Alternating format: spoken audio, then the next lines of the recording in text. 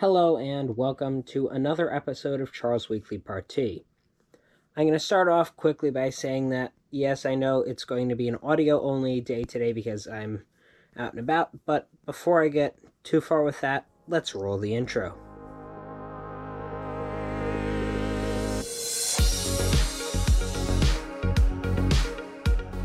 Alright, so I think I need to start off by explaining the audio only. If you didn't catch last episode, number 2135, you'll probably remember that I mentioned towards the end I was going to be traveling for the Thanksgiving holiday. Now, as part of that, I happen to be in a location right now where I have actually great acoustics. I'm not even going to try and lie on that. There's really great acoustics. No video backdrop. So, and by backdrop I mean if you've watched any of the YouTube videos, I try and make sure that whatever's going on in the background is not distracting or is otherwise looks like it's put together. It doesn't look like I did it haphazardly. And I don't have the ability to do that right now, so for that reason, I'm going to have to stick with audio only for the episode. Now, in the spirit of Thanksgiving, I found a piece of architecture that caught my eye, and then as I read on about it, it really sort of felt like something I should do right before Thanksgiving. Because if you think about it, Thanksgiving has a great theme of family. All right, and I know one of my favorite things to watch is, Happy Thanksgiving. I don't remember what piece, but the Charlie Brown Thanksgiving special was always one of my favorites. And that's another thing that sort of emphasizes family, or if you have close friends that, if you have close enough friends, that's basically your non-biological family. And I think Thanksgiving is all about that, and another thing that's all about family is the Cucina Italiana Komatsu restaurant. So, designed by Neo Matsumoto Design, and located in Kyoto, Japan. And once again, apologies if I'm not pronouncing the names 100% correctly, that sort of thing. And unfortunately, I'm not experienced in every language to be able to accurately have all of the names down. And even when I do look it up ahead of time, sometimes I still manage to mess it up and don't even ask me how that works. So, the owner of this restaurant is actually not the first person running a restaurant there. Believe it or not, his grandmother used to run a restaurant in that exact same building. So he wanted the new restaurant to feel relatively similar and features much of the connect the past and the present, because it's trying to reflect the fact that it's not his grandmother's restaurant anymore, but he wants it to feel like his grandmother's restaurant did, but he wants it to feel modern at the same time, which sounds like a tall order because in one respect it sort of is, and taking all of that and putting it into one building is a special little task. So from keeping some of the boundary lines that were existent previously to utilizing old beams that could no longer be used structurally, this is a very good representation of what ends up happening. This is a very good representation of keeping the restaurant going, keeping the sort of tradition going, which is definitely a big thing in Japanese culture, but having the modern take to it. Because don't get me wrong, all right? I will go into both modern establishments to eat, and I will go into restaurants that are older than me and my parents combined. And taking all of that into account, both of them can have good food.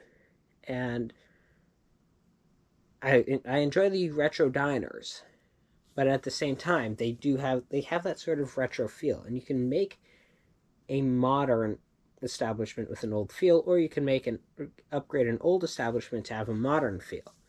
And the tricky part here was getting that balance, because in order to have something that feels like a modern spot, you have to have sort of modern components to it.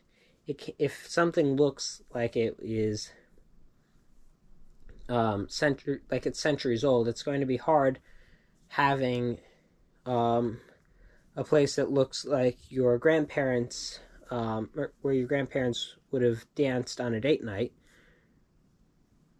to listen to the latest in music and have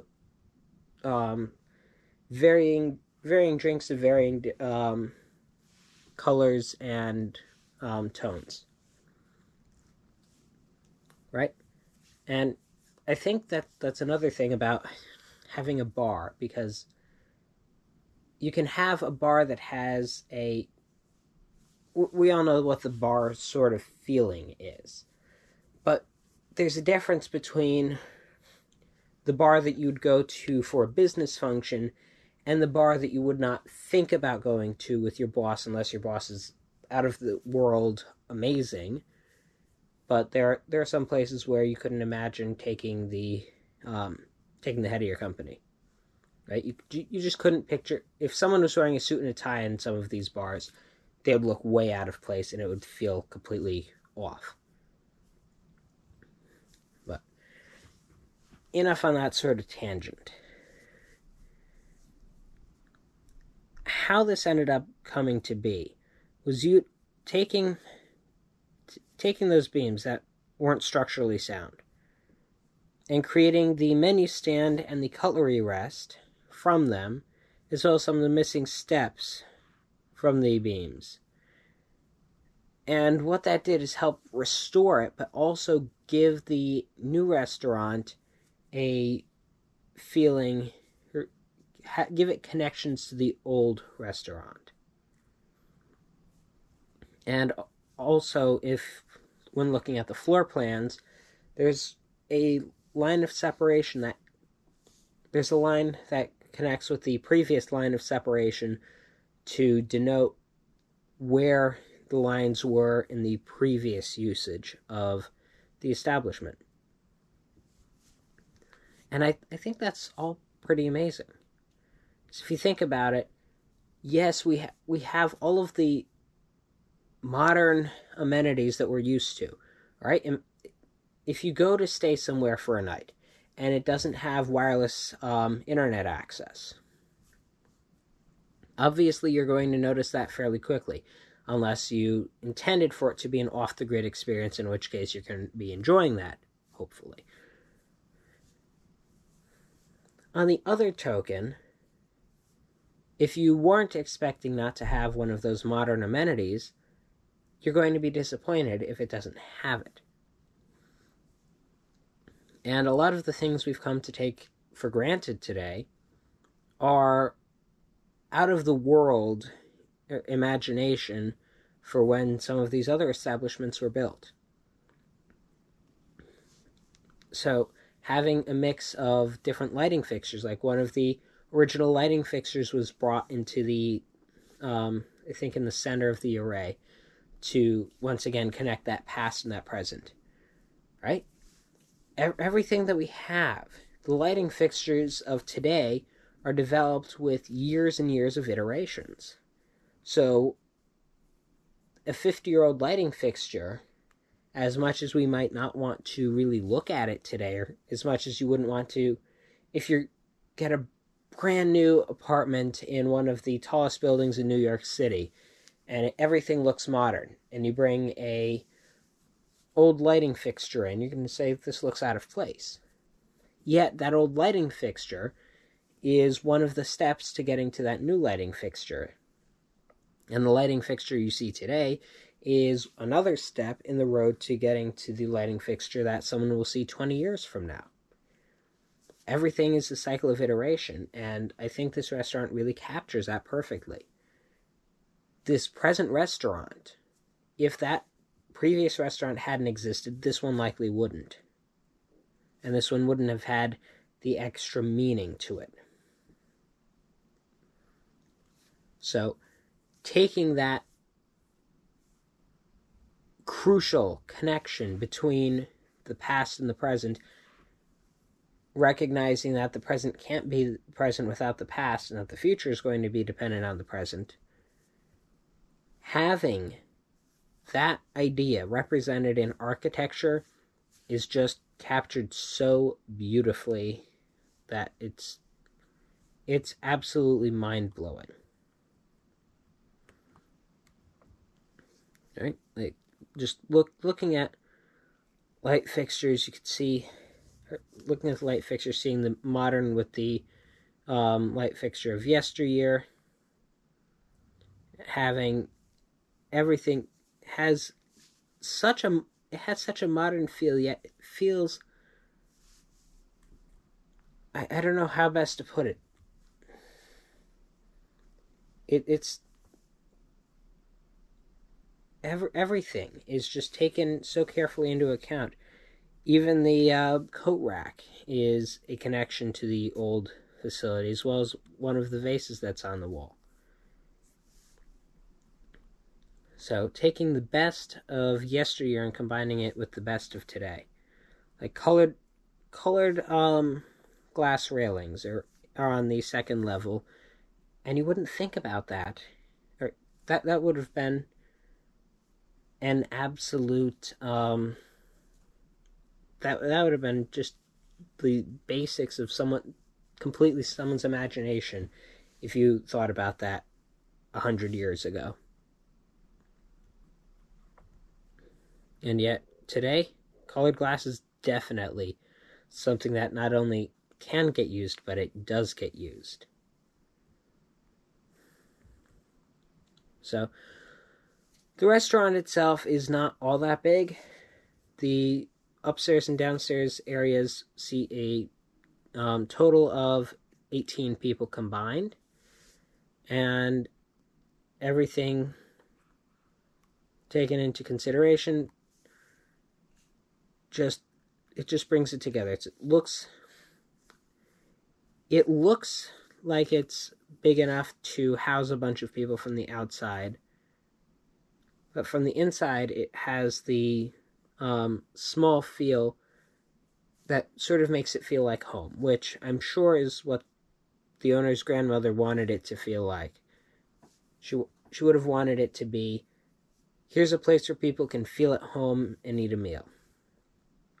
And just bringing that into the 21st century not only carries on traditions and legacies, but it also serves as a model for hospitality and the architecture of hospitality.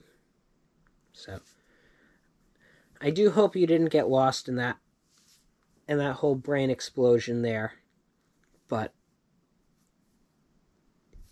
it's just mind-blowing to think about how all of this was put into one restaurant. And without knowing this, you could walk into this restaurant, have the feeling that something seems a little bit different, but you're not quite sure what, and discovering it later on. And I think that just hits the cake. Or I think that just takes the cake, or it's Thanksgiving. I think that takes the pumpkin pie.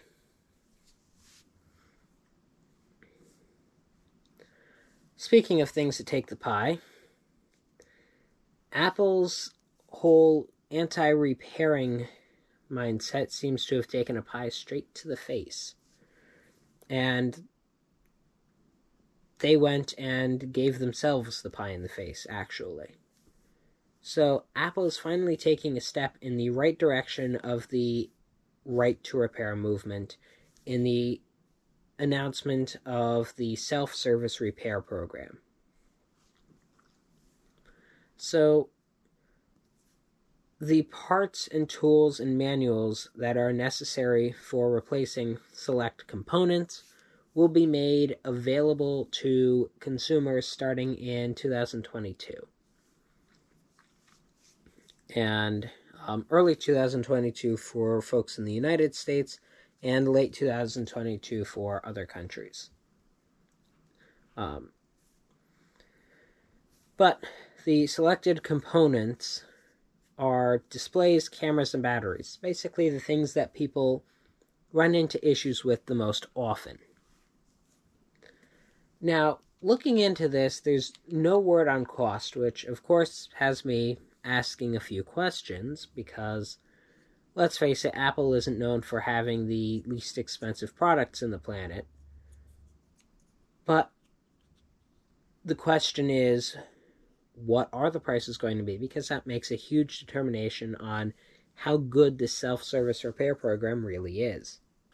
Now, the reason I say this is Apple's made things available for businesses in the past to be able to repair things, but they've been under heavy non-disclosure agreements, making it very difficult for people to get replacement parts. Like, legally, under the third-party service provider program, if someone needs a replacement screen, you can't stock replacement screens for the latest iPhone on your shelf.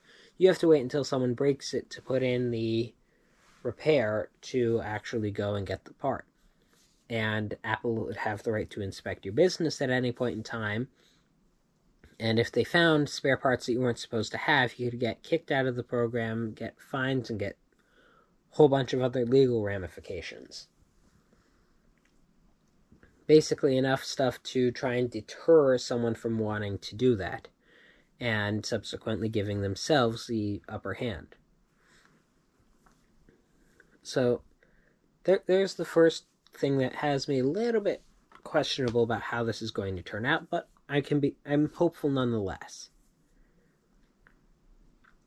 But the word on cost is going to be a very big difference, a very important piece. Personally, I think no matter what, it should cost less for me to get the parts than it would to have the bring my device to the Apple Store and have them fix it. And the reason for that is simple. Actually, two reasons for that. First and foremost, if I were to get something done at the Apple Store, I'm paying for parts and I'm paying for labor. Now, depending on how long that takes, if it's something that I have to drop the device off and come back a couple days for, then that should be a significant decrease in cost. Because if it takes 15 minutes to do something, then there's not a lot of labor involved. But if it takes 5 hours to do something, then there's a lot of labor. And if I'm doing the work myself, obviously I should not be paying for the labor. So, reasonably speaking, I've had to go through purchasing spare parts, especially directly from the manufacturer, and it can be pretty darn expensive. And the question I'm posing here is, will it be suited in such a way that's beneficial for someone wanting to repair their device? So, I know, personally, I have enough skills that if I needed to make certain repairs, I'd be happy to do it on my own if I wasn't paying for a decent discount. If it's going to cost me $40 to get the Apple Store to repair my screen, or if it's going to cost me $35 to repair the screen on my own, in that case, the extra $5, I'll send it to the Apple Store, because for the hassle and the risk that I'm taking, it's not worthwhile. And to some degree, I think that's plays into the concern that I have, because the delicacy that needs to be taken and the risk is that if I do this on my own, it could fare very well and it could fare very badly. And if it goes really badly, then I either need to purchase a new device, or a new screen. And realistically thinking, I think that means it should be as close to the cost of manufacturing and shipping as possible. So if, let's say it costs Apple $10 for every screen, and then $5 to get it shipped. In that case, if they decided, okay, we're going to charge $20 for the screen, okay, that's something I can stand with and say covers the parts and service, and it's not completely unreasonable. But that brings up the huge question of how will that fare? Because if it gets to be too bad or too difficult for people to self-service repair, they might say, hey, people aren't taking advantage of this. We made it available.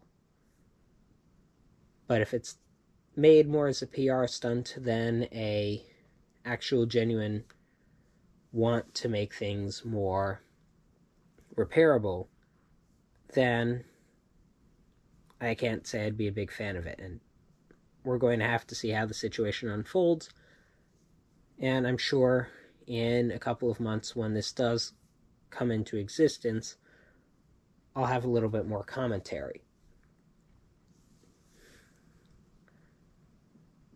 However, if it does fare out well, I'll be very pleased.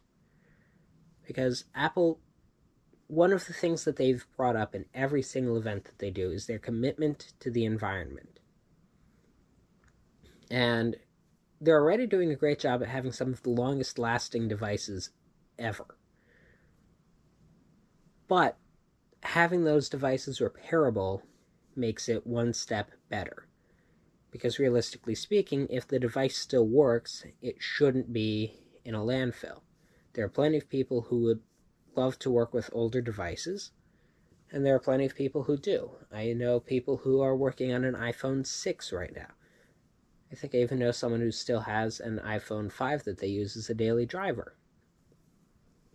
But the fact that it still works means that it should still be able to be used and not told, hey, toss that because you cracked the screen. And especially that's a problem I'd see if someone was having an issue on a much newer device. For an older device, the cost of replacing the screen might actually exceed the cost of the value of the device itself, in which case replacing it probably wouldn't be the worst idea. So it's a pretty great thing, but it may or may not have flaws, and that'll be determined by how the program gets kicked into existence and when the cost list comes out. Speaking of flaws, Intel's new chips have a pretty big security flaw in them.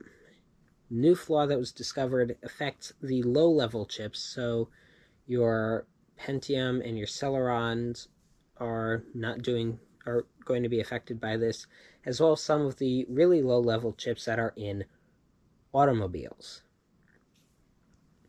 So basically, the debug mode is a little bit too privileged, and also, if you have physical access to it, you do have the ability to get the cryptographic keys that are stored.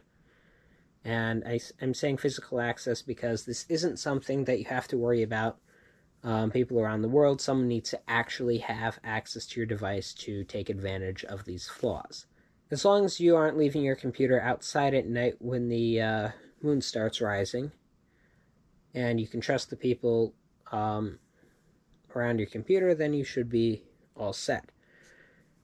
All that being said, a patch will be on its way, so whenever the patch is completed and made available, once again, this is one of the things where when the patch becomes available, install it, get it set up, because this is not one of those little flaws. If someone does get physical access with malicious intent, you are going to really not be having a good day.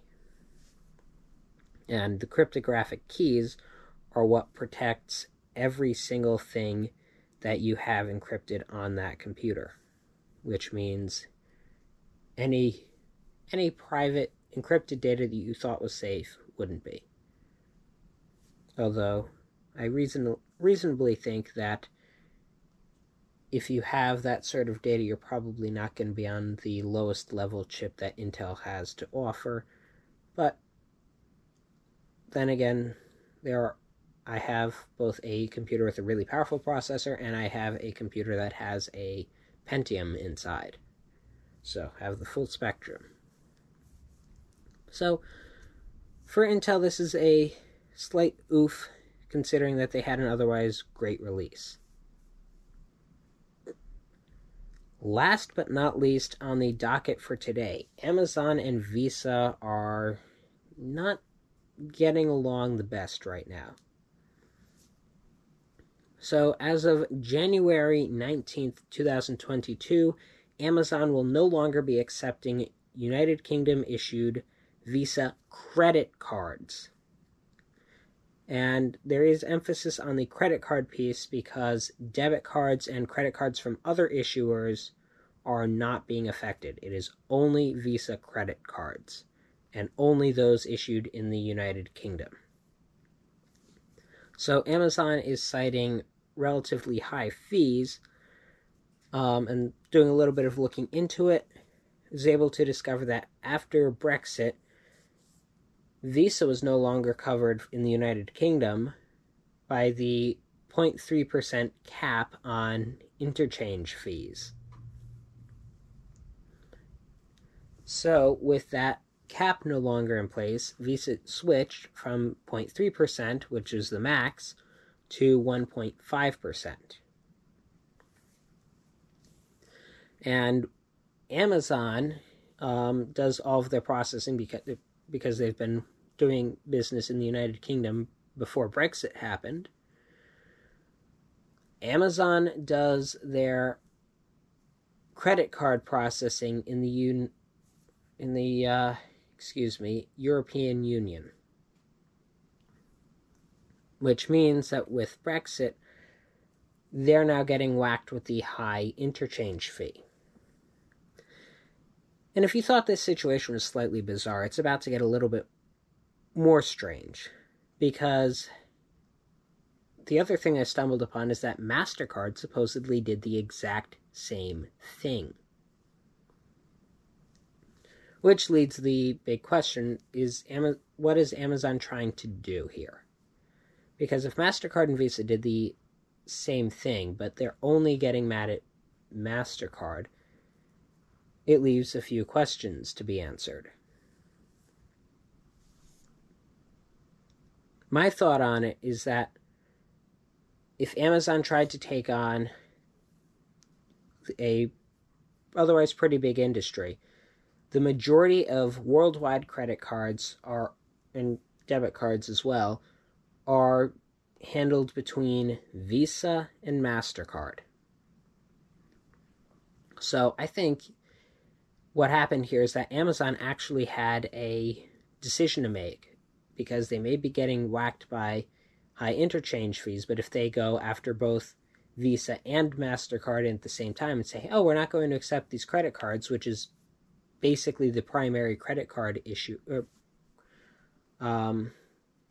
primary issuing companies, that could be more detrimental to their business. So I think they went and targeted whichever one would be more likely to work out well for them. And once they can get one credit card issuer negotiated down fee-wise, then they can go after the other, saying, hey, Visa gave us this right now. How about you give us this right now, or we stop accepting your cards? And clearly what Amazon is trying to do here is trying to push lower rates in one way or another, because they're to not accept, or one of the largest companies on the earth to say, we're not going to accept Visa credit cards is a pretty big move, and it means that there are going to be a lot of people who have to either A, not get things off of Amazon, or B, get things off of Amazon with other payment methods that are a little bit more friendly to Amazon's bottom line. So this will be a fun thing to see play out. My suspicion is that Amazon and Visa are going to sit down in a conference room, have some discussions,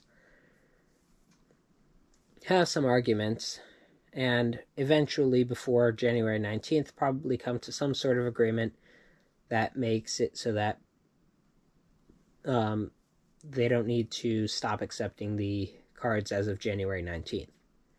If this agreement doesn't happen, then if you happen to be in the United Kingdom and you happen to have a Visa card that was issued in the United Kingdom, you'll be able to get your holiday shopping, and then next January, I hope you have another card in your wallet, because if this doesn't get resolved, that's what you're going to be using for those late night impulse buys.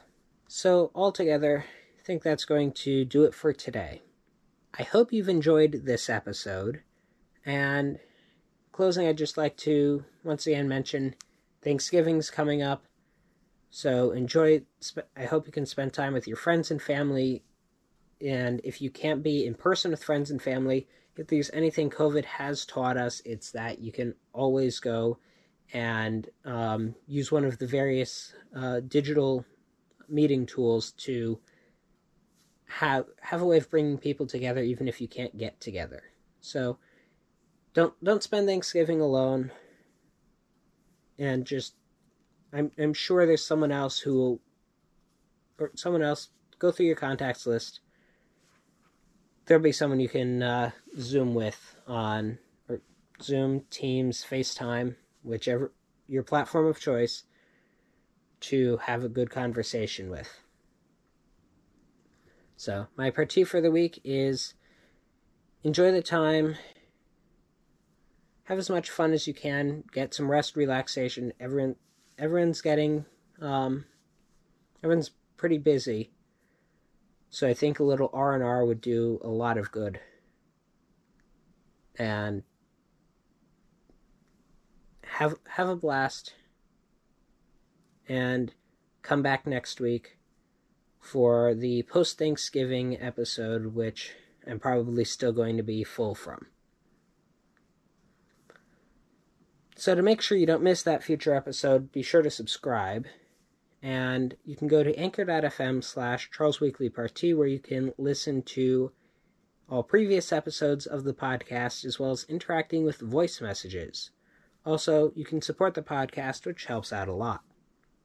If you're listening on Apple Podcasts, please be sure to leave a review. And for previous episodes, you can see the action on YouTube. There will be a YouTube post, but it will be a way of listening to it, but there will not be an active video feed for you. So right now, YouTube, this episode is just going to be a release that you can set playing and switch to another tab.